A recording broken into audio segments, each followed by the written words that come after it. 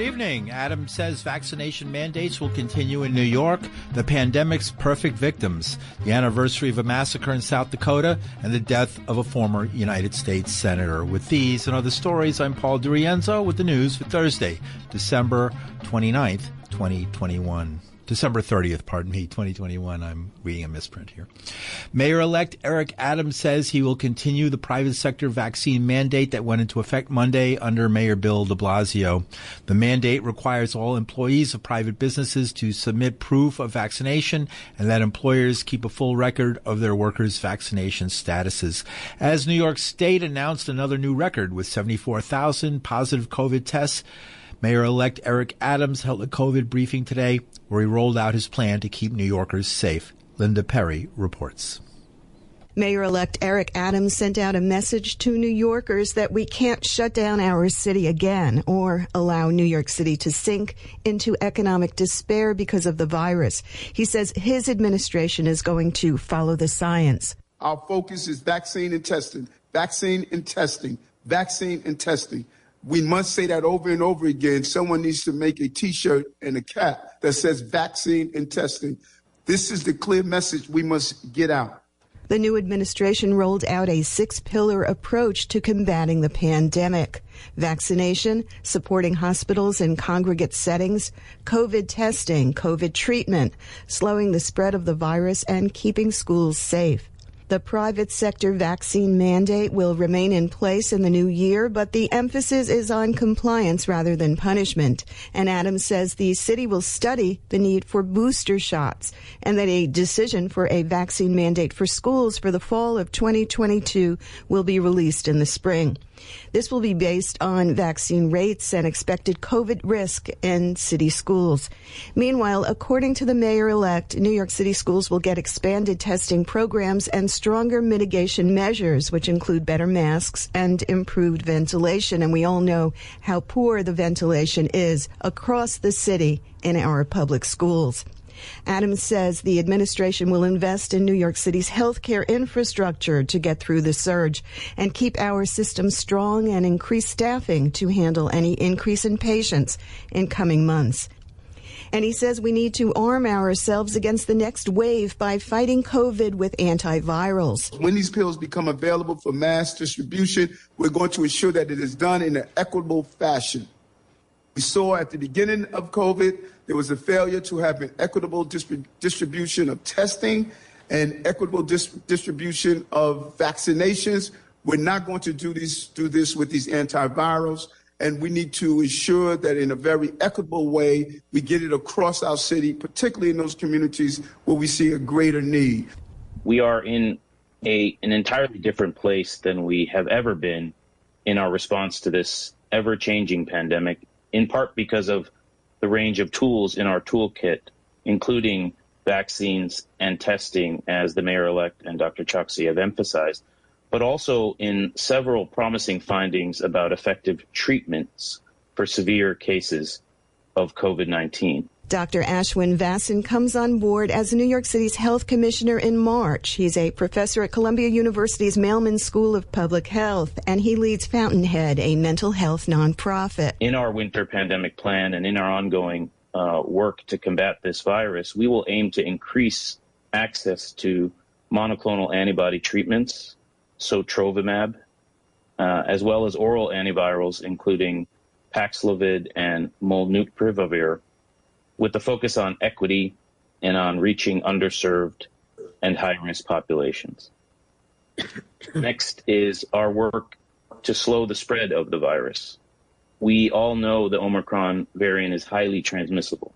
Slowing the spread is going to require strong coordination of our resources on the ground and clear lines of communication. In that vein, the city will distribute an additional 2 million higher-grade, higher filtration masks, including KN95s, KF94s, and N95s in January, particularly via community-based organizations, health department, and H&H sites. Dr. Vasson says this is a moment to activate community leaders and credible messengers to ensure each community gets the resources they need. He adds that high-quality masks are an important part of our mitigation strategy to slow the spread. Linda Perry, WBAI News, New York. And thanks, Linda. The announcement was part of the mayor-elect's rollout of his overall plan to fight COVID-19, including a potential vaccine mandate in schools and boosters as part of the city's current vaccination requirement. While the decision to require vaccinations in schools is ultimately up to the state, the mayor-elect said he has been in close communication with Governor Kathy Hochul on the issue. And the recent outbreak of the apparently more transmissible Omicron variant of the coronavirus has been impacting city services. The Metropolitan Transportation Authority has suspended subway service on the B, W, and Z lines this morning due to staffing shortages brought on by the recent surge in COVID-19 cases. The service suspensions come as 5 new pop-up testing sites are set to open today inside several subway stations around the city. Free PCR tests will be available at Penn Station in Manhattan, Broadway Junction in Brooklyn, and East 180th Street in the Bronx. In related news, the Food and Drug Administration is expected to authorize booster doses of Pfizer-BioNTech's COVID-19 vaccine for kids 12 to 15. The report comes as children being hospitalized with COVID-19 are approaching near record levels. Currently, people as young as 16 are eligible for COVID-19 booster shots. People in the 12 to 15 age group have been able to get vaccinated with the 2-dose since May, meaning millions of adolescents fully vaccinated by July could be eligible for a booster immediately. According to the CDC, more than 71% of people 12 and older in the U.S. are fully vaccinated. Meanwhile, amid growing demand bolstered by rising coronavirus cases, the United States Food and Drug Administration has authorized 2 new at-home COVID-19 tests, thanks to a program funded by President Joe Biden's COVID relief bill. Health and Human Services announced in October that the Biden administration would invest $70 million from the American Rescue Plan, President Biden's $1.9 trillion COVID-19 relief bill, to help bring more at-home tests onto the market. As COVID-19 cases have surged to their highest levels on record in recent days, major retailers like Amazon, CVS, and Walgreens have placed limits on how many at-home tests shoppers can buy. And the Omicron-fueled surge sending COVID-19 cases skyrocketing is putting children in the hospital in close to record numbers, and most of the youngsters are not vaccinated. The CDC says during the week of December 21st through 27th, an average of 334 children, 17 and under, were admitted per day to hospitals with the coronavirus, a 58% increase from the week before. On a more hopeful note, children continue to represent a small percentage of those being hospitalized with COVID-19, and many doctors say the youngsters coming in now seem less sick than those seen during the Delta surge over the summer. New York health authorities have also sounded the alarm. The number of children admitted to the hospital per week in New York City with COVID-19 went from 22 to 109 between December 5th and December 24th. Across all of New York State, it went from 70 to 184. Overall, almost 5,000 people in New York were in the hospital with COVID-19. And COVID has taken some of its biggest tolls among the most vulnerable. Early on, officials missed the swath the disease cut through the elderly housed in senior facilities. Later reports showed thousands died due to missteps. Throughout its course, the disease has disproportionately impacted poor communities as well as black people who tend to suffer from disparities in underlying conditions, weakening their immunity to the disease. One group that's been effectively ignored, according to a report by ProPublica, are dialysis patients. Investigative journalist Dua El-Deeb says patients with kidney failure were the pandemic's perfect victims.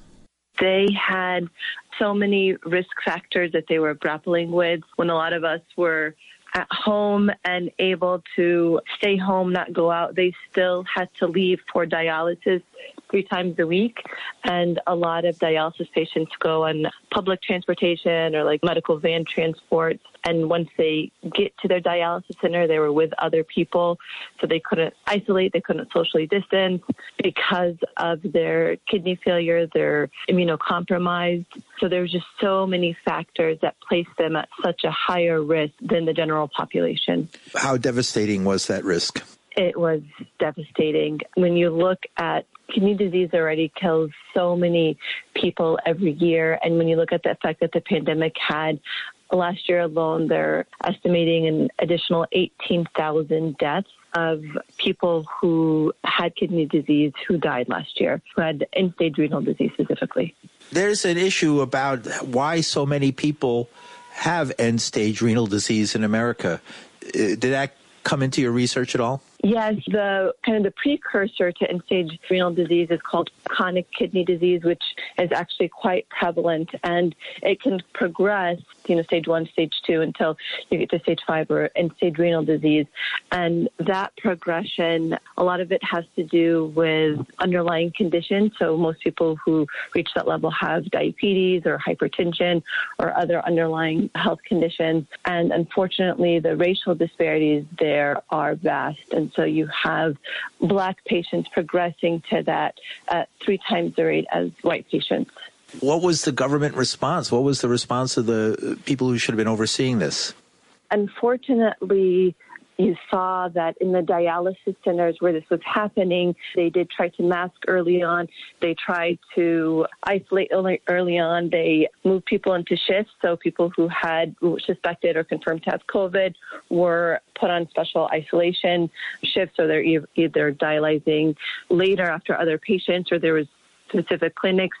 But the risk was just so high that you still found people with kidney disease, people who are going to dialysis, being hospitalized at a much higher rate. Early on, I think, when the pandemic first hit from late March to April, the data showed that dialysis patients were 40 times more likely to be hospitalized from COVID than the general population.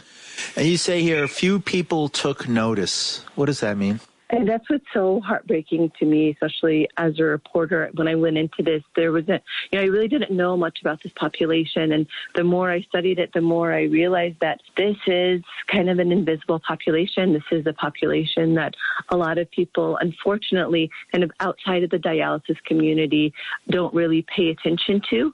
These numbers are staggering, and they should have been making headlines months ago when this data was first coming out. But people weren't really paying attention, and I don't think people realized the risks.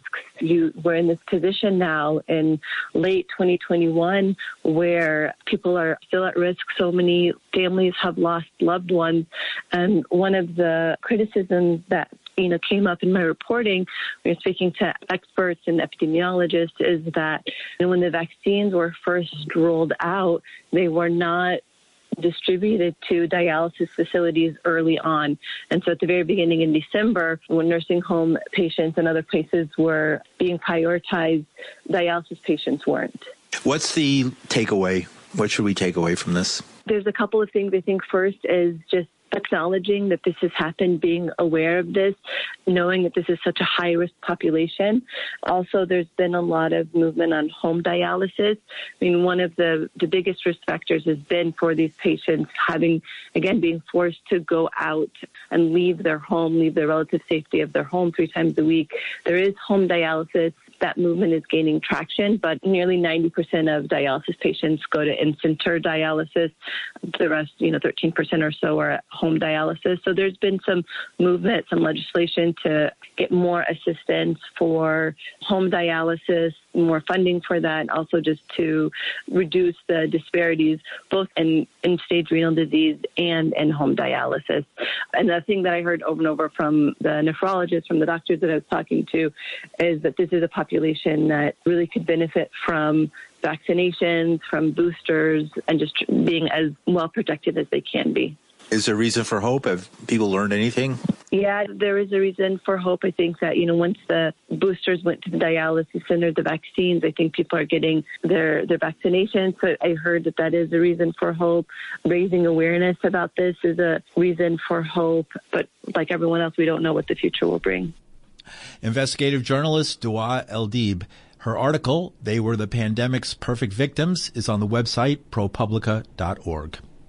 You're listening to the news on WBAI New York. I'm Paul DiRienzo. When President Joe Biden signed the National Defense Authorization Act earlier this month, it provided nearly $780 billion to the military. It was bipartisan, passed by a wide margin. But one proposal was left off the final bill, a measure co-sponsored by Senators Elizabeth Warren and Ed Markey. It would have rescinded the 20 Medals of Honor granted to members of the 7th Cavalry who participated in the massacre at Wounded Knee, South Dakota on December 29th, 1890. Although Warren's Remove the Stain Act failed, she says she won't give up the fight to right some of the wrongs that occurred that cold winter day in 1890. 2 weeks earlier, the most renowned healer of the Sioux Nation, Sitting Bull, was assassinated by a native police officer who had come to arrest him as part of a crackdown of an emerging religion among the Sioux and other native people known as the Ghost Dance.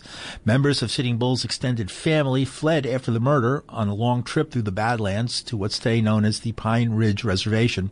There, they were met by members of the United States 7th Cavalry, the same unit that 14 years earlier had been wiped out as they attempted to raid an Indian encampment. The soldiers were drunk and angry, and it didn't take long for them to open fire on the refugees, killing at least 300. WBAI spoke today with Lakota Nation lawyer Chase Iron Eyes, who is a descendant of survivors of the massacre. December 15th, 1890, Sitting Bull is assassinated on what is now called the Standing Rock Nation, the Standing Rock Reservation, the site of the 2016-17 No DAPL struggle, the Ocheti Shakoi and Miniwichoni. People may still be aware of that. Sitting Bull was assassinated there, and then his band, his camp members, went to a man named Spotted Elk and sought refuge there. Spotted Elk and Sitting Bull's band, which included my great-great-grandfather, Iron Eyes, he was the brother of Spotted Elk. They traveled all the way to the Pine Ridge Agency. At the time it was called the Red Cloud Agency, and they sought protection. They sought amnesty because they were being hunted because of their support for the Ghost Dance. They were massacred there. Our families were disarmed and massacred.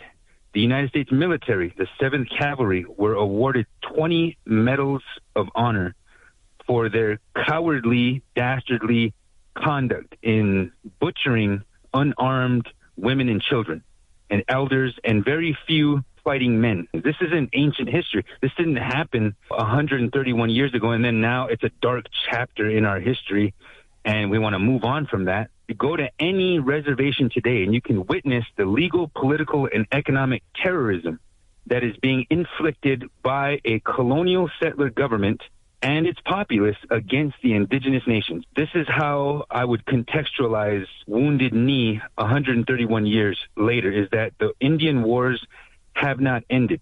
We have been penned up and corralled on Indian reservations since 1889. These reservations were designed as a place of confinement. In our language, that's what they're called, Ogashke, Oyanke, the places that we are confined.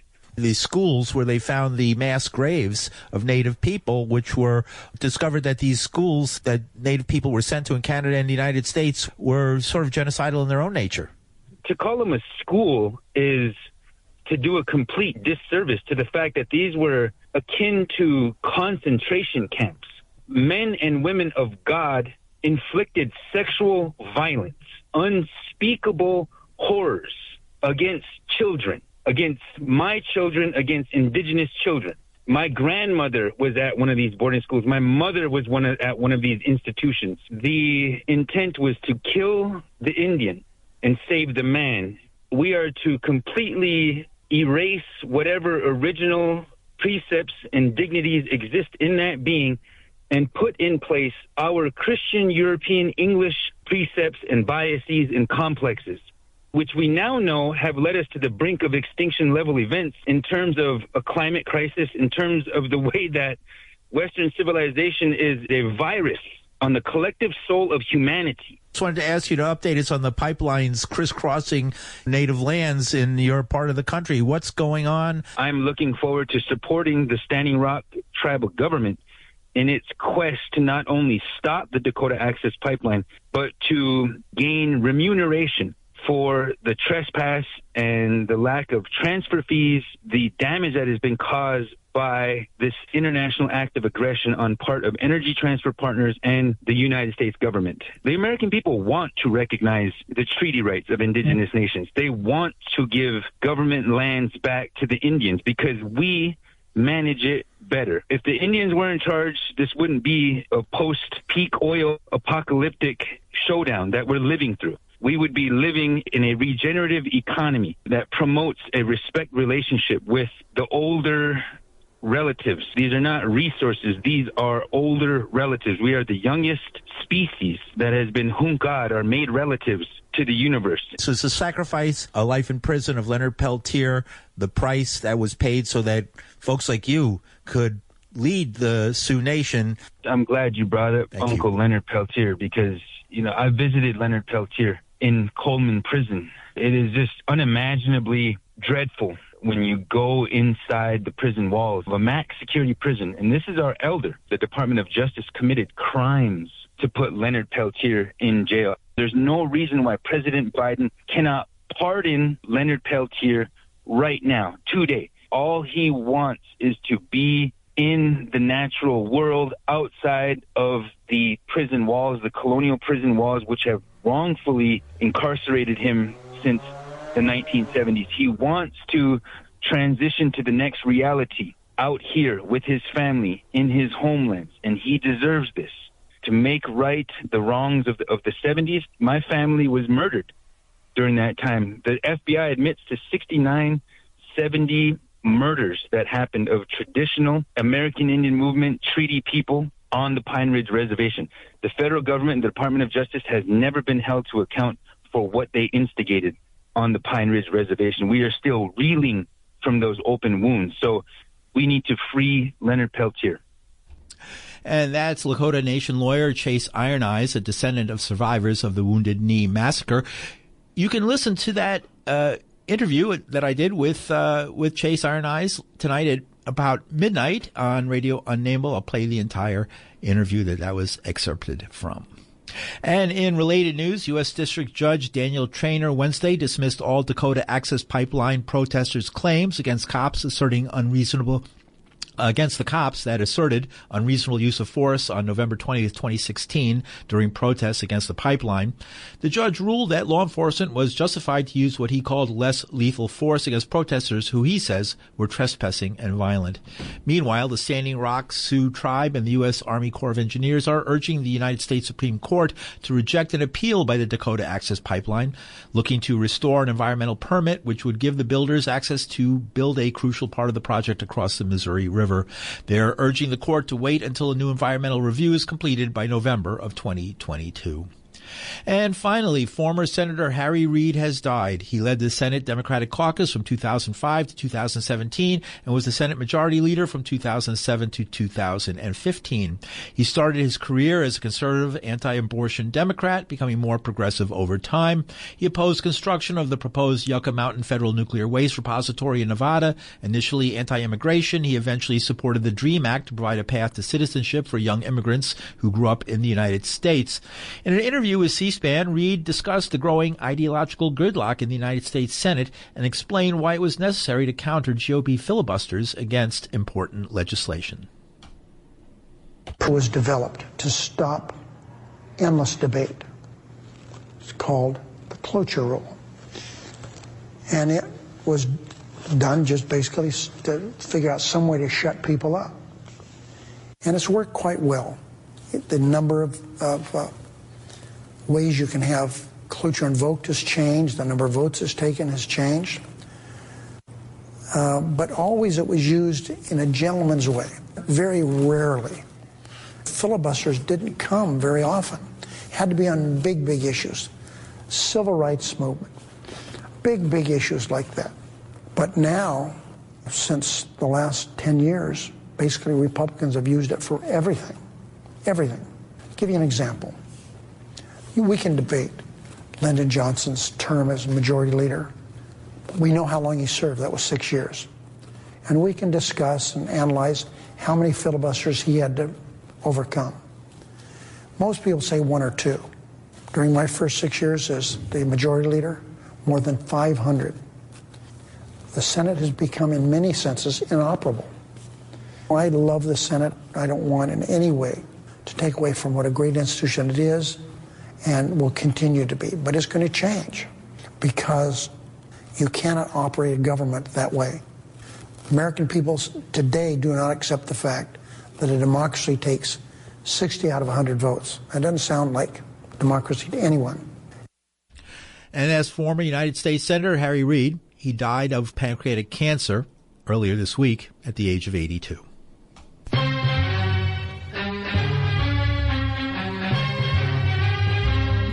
And that's some of the news for Thursday, December 30th, 2021. The news was produced with Linda Perry. Our engineer is Reggie Johnson. From New York City, I'm Paul DiRienzo. Thanks for listening.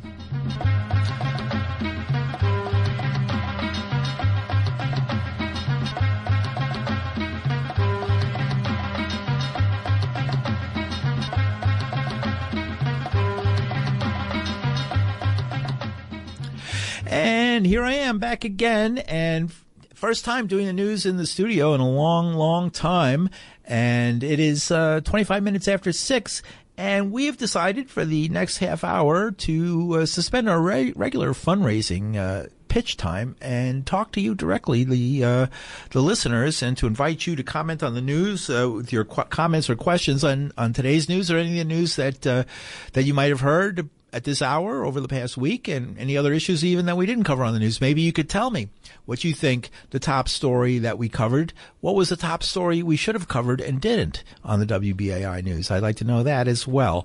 I want to throw this to you, the listeners. Our call-in line is 212-209-2877. I'll say that again even more slowly. 212-209-2877. They say the secret to reading and speaking slowly on the radio is taking breaks in between lines. 212-209-2877. It does sound pretty good, doesn't it, when you do that? And so we're here to take your calls. Now, let's see. Let's see. Hat Tip to Justice Matters, which is usually heard 6:30 Thursdays with Bob Ganji, who's off for the holidays, I'm told. Here he is, off for the holiday. Well, I hope he enjoys his holiday. He's so lucky to have a holiday. Any folks here in the city, because of COVID, they couldn't go on a holiday or for some other reason? How many folks ever get a holiday? Is that becoming a luxury, a holiday, a day off, a week off? What happened to the old 2-week vacation, which was minuscule compared to what they get in Europe, but seems to be even dying out here in America. So we have some folks on the line. Welcome to WBAI. I'm Paul DiRienzo. Your question or comment? Well, first of all, I want to thank you a million. These news reports are gold to me. It's very, very valuable. And now I'm requesting that the person you interviewed about Standing Rock, Chase, Iron Eyes, if he could possibly compose and put out on the internet to the world a petition that we can all fill, we can all sign, and it would go to President Biden to get the release for Leonard Peltier, please. Right. Didn't he give a website? And I'm sorry I don't have it. I should have had it in front of me. He gave out a website. Yeah, he gave out a website. I'm sorry I didn't. I have to look it up. I don't have it in front of me. But there is a website for Leonard Peltier. And I think if you look up Leonard Peltier, if you search it on the internet, you'll find the website where you can learn more and do things like that. Chase is a leader of the Lakota, which is one of the groups that make up the Sioux Nation, and I am sure he is really busy all the time working on so many things and so many legal fights, as he describes, just outlined some of in the last interview. I'd like to communicate with him. Maybe he would do that for people. I think there's this website. We're trying to find it now. And I'll keep listening. We'll announce it as soon as we find it. Right. Thank you. Sure. I love all right. you. Happy New Year. Thank you. Happy New Year. Yes. Happy New Year to you. I like Happy New Year better than even Merry Christmas. Happy New Year. Welcome to WBAI. Oh, I don't hear you. Speak up a little louder, please. We're not getting you. Oh, that's Sante with his terrible phone. Sante, we can't understand a word you're saying on that phone. Get rid of that phone. Forget it. That's Sante's phone. All right, you're on the radio. Okay. You, go ahead. You're on the air. Okay, you could hear me, Mr. Yes. DiRienzo? You, I can hear. Good. You, I could hear, yes. And I couldn't hear, I was on hold, I couldn't hear the caller at all. No, it was terrible. Yeah, his phone, he has a problem with his phone. He's a technophobe. He doesn't like high-tech phones. Go ahead. Okay, so I'm glad. You usually don't open up the calls to the evening news, but I love the evening news. I do. You do a very good job. You have a very good voice. Oh, thank you. Good radio. Yeah, it's interesting. And it's news that you really don't get on the normal broadcast. Good radio. Yeah, it's interesting. A lifetime of me saying that to myself every time I heard the news, and finally getting the opportunity, thanks to this wonderful radio station, to respond. Yes, and I had asked you this before, but they used to rebroadcast the news at 11 o'clock if you didn't catch the 6 o'clock, but I guess they don't have enough time. Yeah, I don't know the reasons, but, you can go to the internet now. If you go to pauldirienzo.com, I list it there. Also, you can get it right after the news. If you go just to the archives, it's there for, a few weeks. And I try and put it up over at my site. And, it's also, it's blogged on a lot of places. There's it winds up, it's on Apple and different places as well. Right. Well, that's good. So it's always easy. Yeah, to, just search WBAI News or my name. It comes up. Yeah. Is it against the bylaws of WBAI to charge for that service? Because you are providing a service, and it is costly, I assume, to archive every show. And have well, I would suggest to the people in power, our great boards, that anything is possible if the board votes to do it. It's just up to them. Board. If you've ever were a co-op board, our board's no different than a co-op board in many ways. And as such, whatever the rules are when you start the game, you can change them anyway. As they do on co-op boards all the time. But it's up to them. It's up to them. What I find, I'm sure a lot of listeners agree with this, it seems like you guys get always so desperate for money, and I know it's a difficult thing, and the Tower Project and how much money, and it just seems like every other mention of it, and then when it breaks into the program, it does sort of not, there's so much. But think about it. I mean, at the same time, is it really that different from, our competitors out there, these so-called public radio stations that are out there that aren't really that public? How many times do you listen to the news there and they break in and they have those sort of dumb music shows where you think you're going to see a great hero from your musical past, and then every 5 minutes they break in 15 minutes of fundraising. At least we don't do a lot of that kind of stuff. Right. It's the way of the world. What makes the world go round, baby? Well, it's really a gravitational force, but the theoretical metaphor for the money going around the world is making the world enslaved and be able to get labor for free in China. Right. There's a lot. It makes the world also very evil. Now we're getting somewhere. Yeah, now we're getting to the meat. If you remember me, I just so happened to listen to that midnight show with the guy. I thought that was great radio. He said, I might not ever be on this show again, but I hope that wasn't the case. What I thought was a good fundraising idea, and to give him credit, Gary Null has epitomized this kind of thing, is that if people like a show, whatever show, the computer show or your show, that like once a month, all the members who like the show or non-members, and then, you could sign them up as members, meet the host. And instead of just on the radio saying, oh, we how about this? If they take me out to dinner at my favorite restaurant, we'll make them a member. Let me move on to the next call. I like that idea. All right. But instead of me taking them out to dinner, they have to take me out to dinner. And you're on the radio. Welcome to WBAI. Thank you very much for your service and your time and your expertise in giving the news. I just wish there would be moments where callers can come in and give like a blow-by-blow report about a situation they may be going through, even if it's like a 10-second. What kind of situation do you mean? Like it could be corruption at their job. Or do you have a story like that? Well, yeah, I was. What is it? I work for a particular agency, and I was wrongfully terminated for a perceived disability. And there's so many situations like that in New York City. That's a violation, possibly. I'm no lawyer, but isn't that a violation of the Americans with Disabilities Act, ADA, right? And there's so many cases like that where people with disabilities or people with different hardships can't get their voice heard or can't get any type of service. And I love what you're doing with your show, and I just wish there was a segment open up for people who, like myself, who went through situations like that. Phone calls all the time. I like that. We could do phone calls night and day on WBAI, and a great way to build an audience, I think. Yeah. Oh, yes, and these New York agencies do not speak to each other, communicate with each other, and that's a big problem. New York City wastes a lot of money. All right, great. Thank you. Thank you so much. Bye-bye. Okay, what is the most riveting story during 2019? Reggie, are you prepared to comment on the most riveting story during 2019? 2019. Or 2021, I'm sorry. Or 2021. Oh, somebody misprinted here.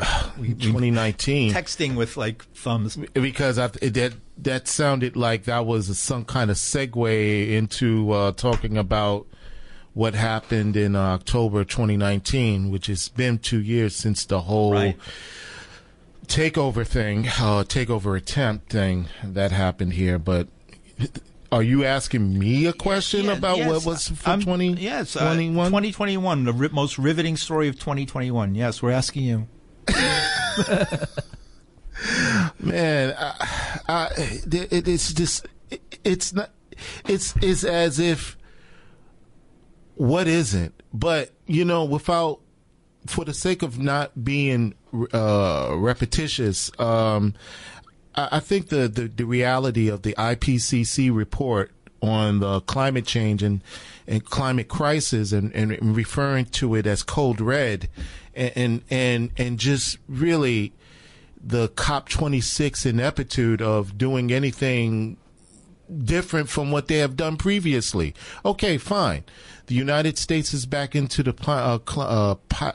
Paris Agreement. Okay, but there's no teeth to it.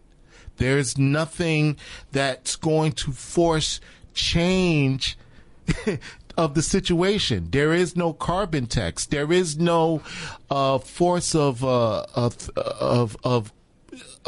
really changing the things that need to happen. I think the idea that someone like President Biden decides to, first of all, set the water on fire in the middle of the Gulf of Mexico and then try to sell real estate in international waters, which is totally illegal. And then on top of that, the local story, which is definitely connected in regards to the East River Park, the destruction of a park, 1,000 trees being taken apart, and they're saying that they're trying to prevent, they're trying to help with the climate change. I'm sorry. I'm sorry. That just sounds like someone that has been sniffing the rubbing alcohol a little too long and a little too... The denatured. Yeah. The denatured alcohol. But that's the stuff that makes you blind. I mean, just for the sake of sounding different, I would say that the climate change situation that is happening, I mean, like 100-degree weather in Canada, 100-degree weather in Montana and Idaho and Washington State. The collapse of the Arctic and Antarctic ice sheets. Yeah. Collapsing into the ocean any day now, literally any day. Yeah. Chunks of as big as Manhattan every other day, it seems like. I mean, we're getting to a point that disaster movie, The Day After Tomorrow, is becoming less of a disaster film and becoming more of a documentary. Right. Oh, speaking of films, has anybody out there seen? I have yet to see it, and I should, but I've been holding off to the weekend. But everybody's been talking about Don't Look Up. Oh my goodness, yes. Don't tell anybody the end. I'm not. Well, already somebody did. So I was in the movie theater and somebody said the end of Planet of the Apes like 2 seconds before it actually showed. I was going to get up and beat the. Unfortunately, I'm a poor peaceful person, right? Don't Look Up. Without going into any detail, don't believe the critics. They're trying to downplay this movie the way it is. I think the movie is so on point, and I think with the point that with the combination of the directorial talents of Adam McKay along with David Sirota, who happens to work at the Jacobin, which are neighbors of ours, I think did an amazing film. On point. All right, cool. I'm going to watch it this weekend, and we should all watch it and be able to talk about it next week. We have some folks on the line. Let's try who else is on. You're on the radio. Go ahead. Are you there? Uh-oh. Okay, let's they try left that. me. Okay, all right, let's try it again. All right, let's try. Hi, you're on the radio. Hello? No, nowadays the new phone systems cut off, don't they? They used to let you ring forever. Okay, how about now? Hi, you on? No, nobody. Nope. No. Okay, let's try this. You on? Yeah, I'm here. Good. Let me just turn my radio down. Yeah, that's what you got to do. That's what happens sometimes is they don't realize the radio is. We have a multi-second delay because there's a list of 7 words that's right in front of us here that you are not allowed to say on the radio. So we have to be very careful about that. And you're on. Go ahead. You're listening to WBAI New York. You was just speaking, caller. Feel free to talk. You are on the air. The radio. I'm here now. Okay. Listen, I'm also a devoted listener to the news. Thank you. But I also would like to ask the people of New York City if they're having as much trouble with being disabled as it is out here in New Jersey. New Jersey has just kind of sliced and diced us into a corner that is really nasty. It started with Chris Christie, but it also started even before that. We are the expendables.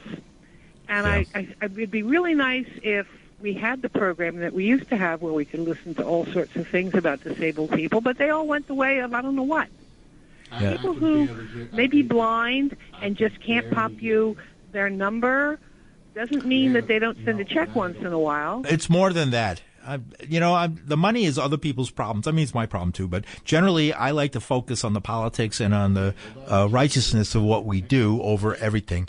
And it is necessary for us to connect with one of the most radical populations that are out there, which are the disabled people in the New York, New Jersey, Connecticut region who listen to WBAI.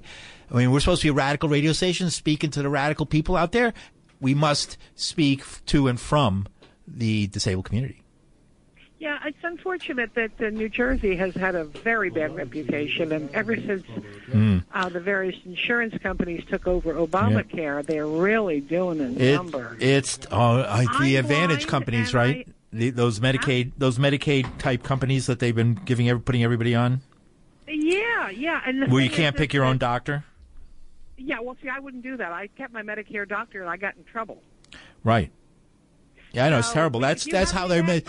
Thank you, Mayor, and I mean that sarcastically. Thank you, Mayor de Blasio, for shoving hundreds of thousands of New York employees into a crappy health system to save money. Oh yeah, that was really disgusting. And I same kind of thing. The other day. It's happened. It happened to me. It's now all of a sudden we're paying money and everything. I know. Sad. Around, and we're not amused. And the thing is that we're very grateful that you at least have something on there that begins to represent reality. But our insurance companies and the agencies which want to take over, they had something called Personal Preference Program where you could actually have your own employee. And then 2 years ago they tried to change the law. So let's just kill off the disabled. They're expendable. Yeah, Ronald Reagan, Donald Trump. When he disgusted me, and I can't imagine after he made fun of that reporter, I will never ever forgive him for that. If he did nothing else, that's the one thing I could never forgive him for. Well, there's some other things he did too. He disemboweled the Inspector General's office at 40 Work Street. I used to be in contact with them all the time when I had a regular aide here. Yeah. But that all sort of disappeared. It's all about his big fat ego and, what little party that they want to get on some island, I mean, these people are so damn degenerate, it's pathetic. Yeah, Epstein's Island. We have to move on. There's so many more calls. We don't have a lot of time. Thank you very much, caller. And you're on. Hello? Go ahead. Hello? Yes, you're on the radio. Okay, so there's 3 things I think are underreported. One in New York is the unemployment rate. Mm-hmm. It's basically never reported on. It's like 10%. All right? Yeah. And no one, when people talk about crime and this and this and this, they never bring up the fact that that New York City is basically, basically in a depression. It's 10% unemployment. Another story that's not reported on is, people love talking about Bolsonaro, COVID, Bolsonaro and COVID. You very rarely talk about the slaughter of young black people that goes on in Brazil by the police. All right? Uh-huh. Then the third thing is, we hear Uyghurs, China. We don't hear about the Dalits, the untouchables in India, which they've been going through real hell for hundreds of years. We almost never hear about that. The untouchables. Right, the Dalits, right. Is that they call them Dalits? Or Dalits, yeah. Never hear about them. I mention every now and then. Yeah. But those are things we just never hear about. Well, those are 3 things I will definitely put on my list. All right. And check it twice. That's an interesting point that the caller brought up about the unemployment situation and in correlation of crime.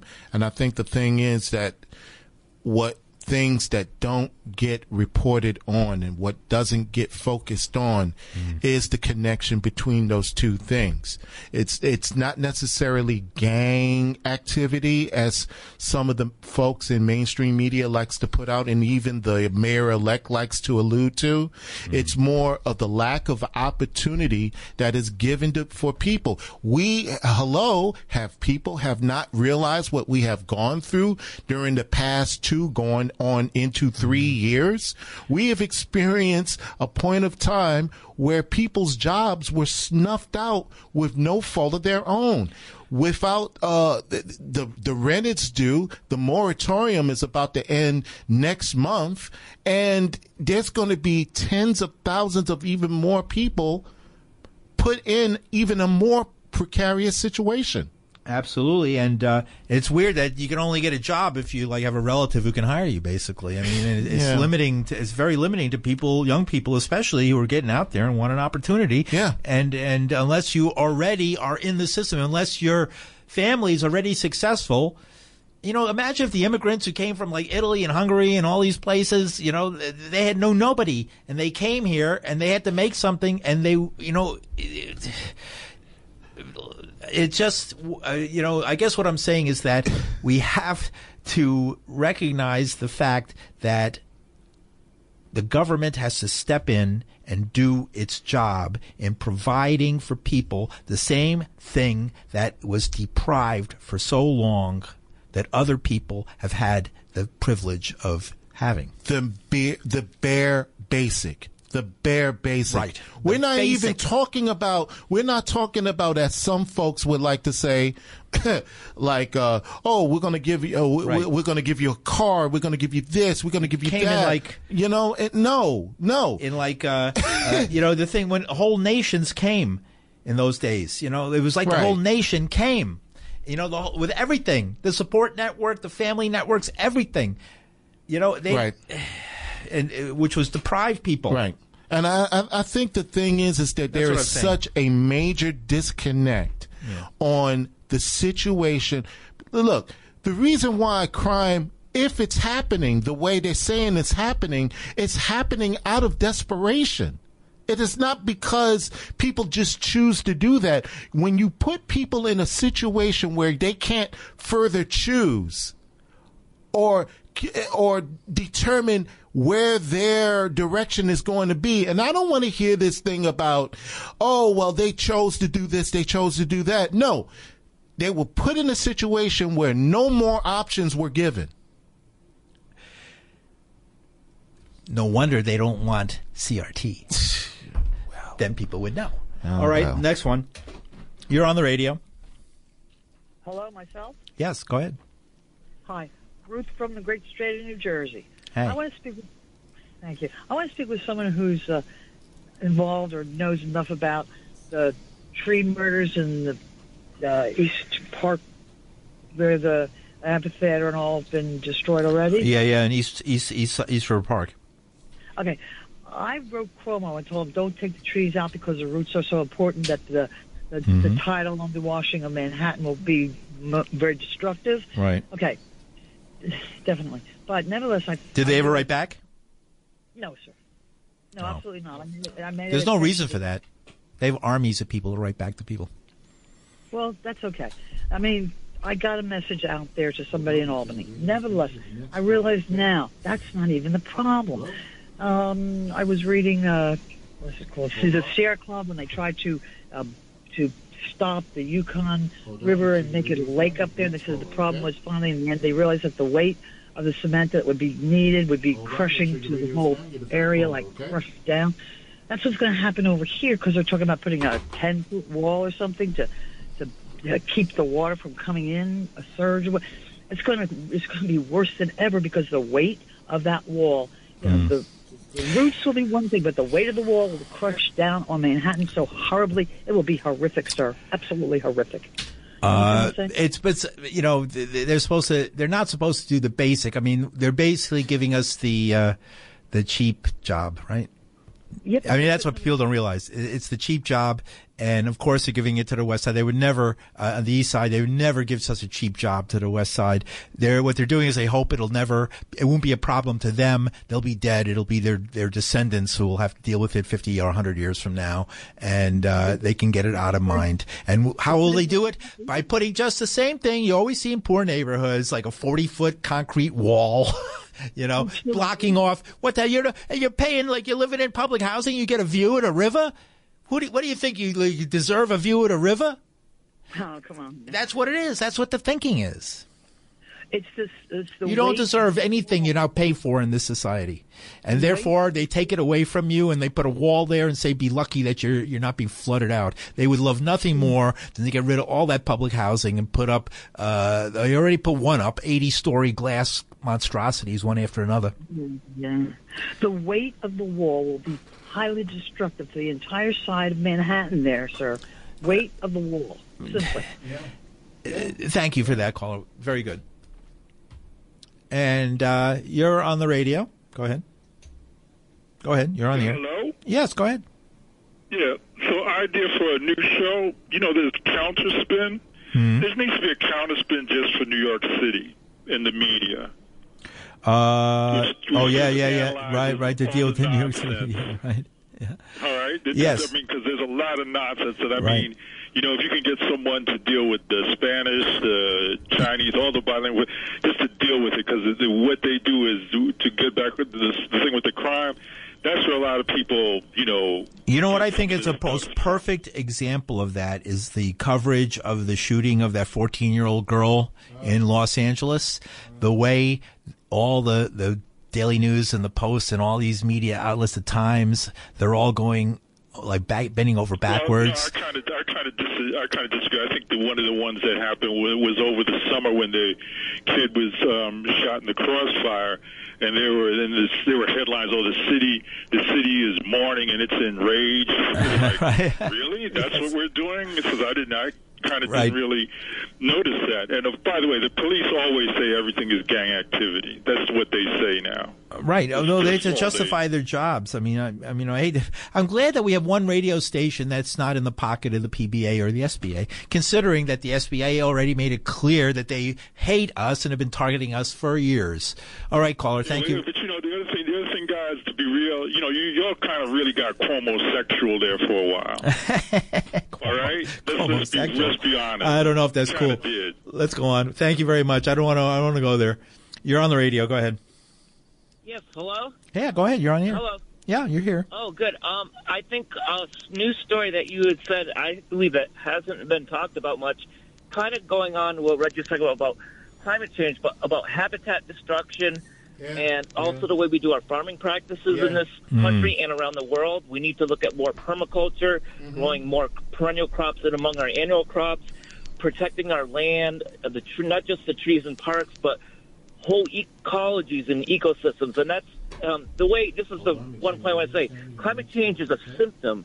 It's a symptom of habitat destruction. Like when you have the cough and you have the flu, the coughing is the symptom of the flu. So habitat destruction is the disease, and climate change and all that stuff is like the symptoms of it. All right, good.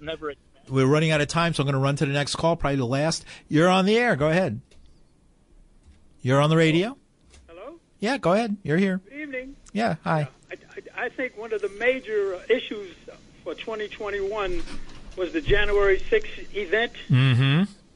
Also, still is the voter suppression, and how these things have not really been addressed in the way they should. You would think that we just went back in time to like 1954. Oh, it's talking about dreadful and horrible, it's super. I know, and nobody's saying anything like, "Oh, that's okay." I thought that once you progressed, that was it. I didn't realize. I'm learning something new in life, that you can be thrown back in a backlash 40, 50 years. Well, it depends on who's in charge and who's in power. Right. That's the main thing. But it also depends on what are people going to do about it. Well, that's true too. But the thing is, you got these people in power, and they're changing the rules all the time to make themselves more powerful. That's obvious. And they learn, they learn from all the opposition, and we have to get out of here in a minute, but they learn from all the opposition. I can tell because I'm involved in a lot of movements, and we talk about the East River Park. They've had, the powers that be have had their dreams crushed, and they've learned from it, and they know now how to address it in a way to try and undermine the people who are fighting for the interests of the public and the people as somehow enemies of the people, and the government, which, it's armed force. The police are constantly shooting and beating people in the streets and arresting and filling up the prisons like no other country on earth, as the heroes. Well, because everything's been fabricated, and you got the judges, the prosecutors, all these big companies, they're buying these politicians like crazy. That's what's going on. So unless you got some money and can really do something to offset these things, you're in trouble. You're in deep trouble. Because all right. Those people are working and thinking 24/7. They don't sleep. Okay, thank you very much, caller. Good point. Do we have somebody else on the line? Wait a minute. You're on the air. Probably going to be the last one. Go ahead. Probably the last one. Yep, you're going to be last. What's up? Welcome to WBAI. I think we lost them. Yeah. All right. Well, that's been the WBAI news, and the I've been told here to remind you that we need WBAI buddies, and we need them as soon as possible. So contact us at 212-209-2950 to pledge and become a WBAI buddy, or go to our website, www.give2wbai.org.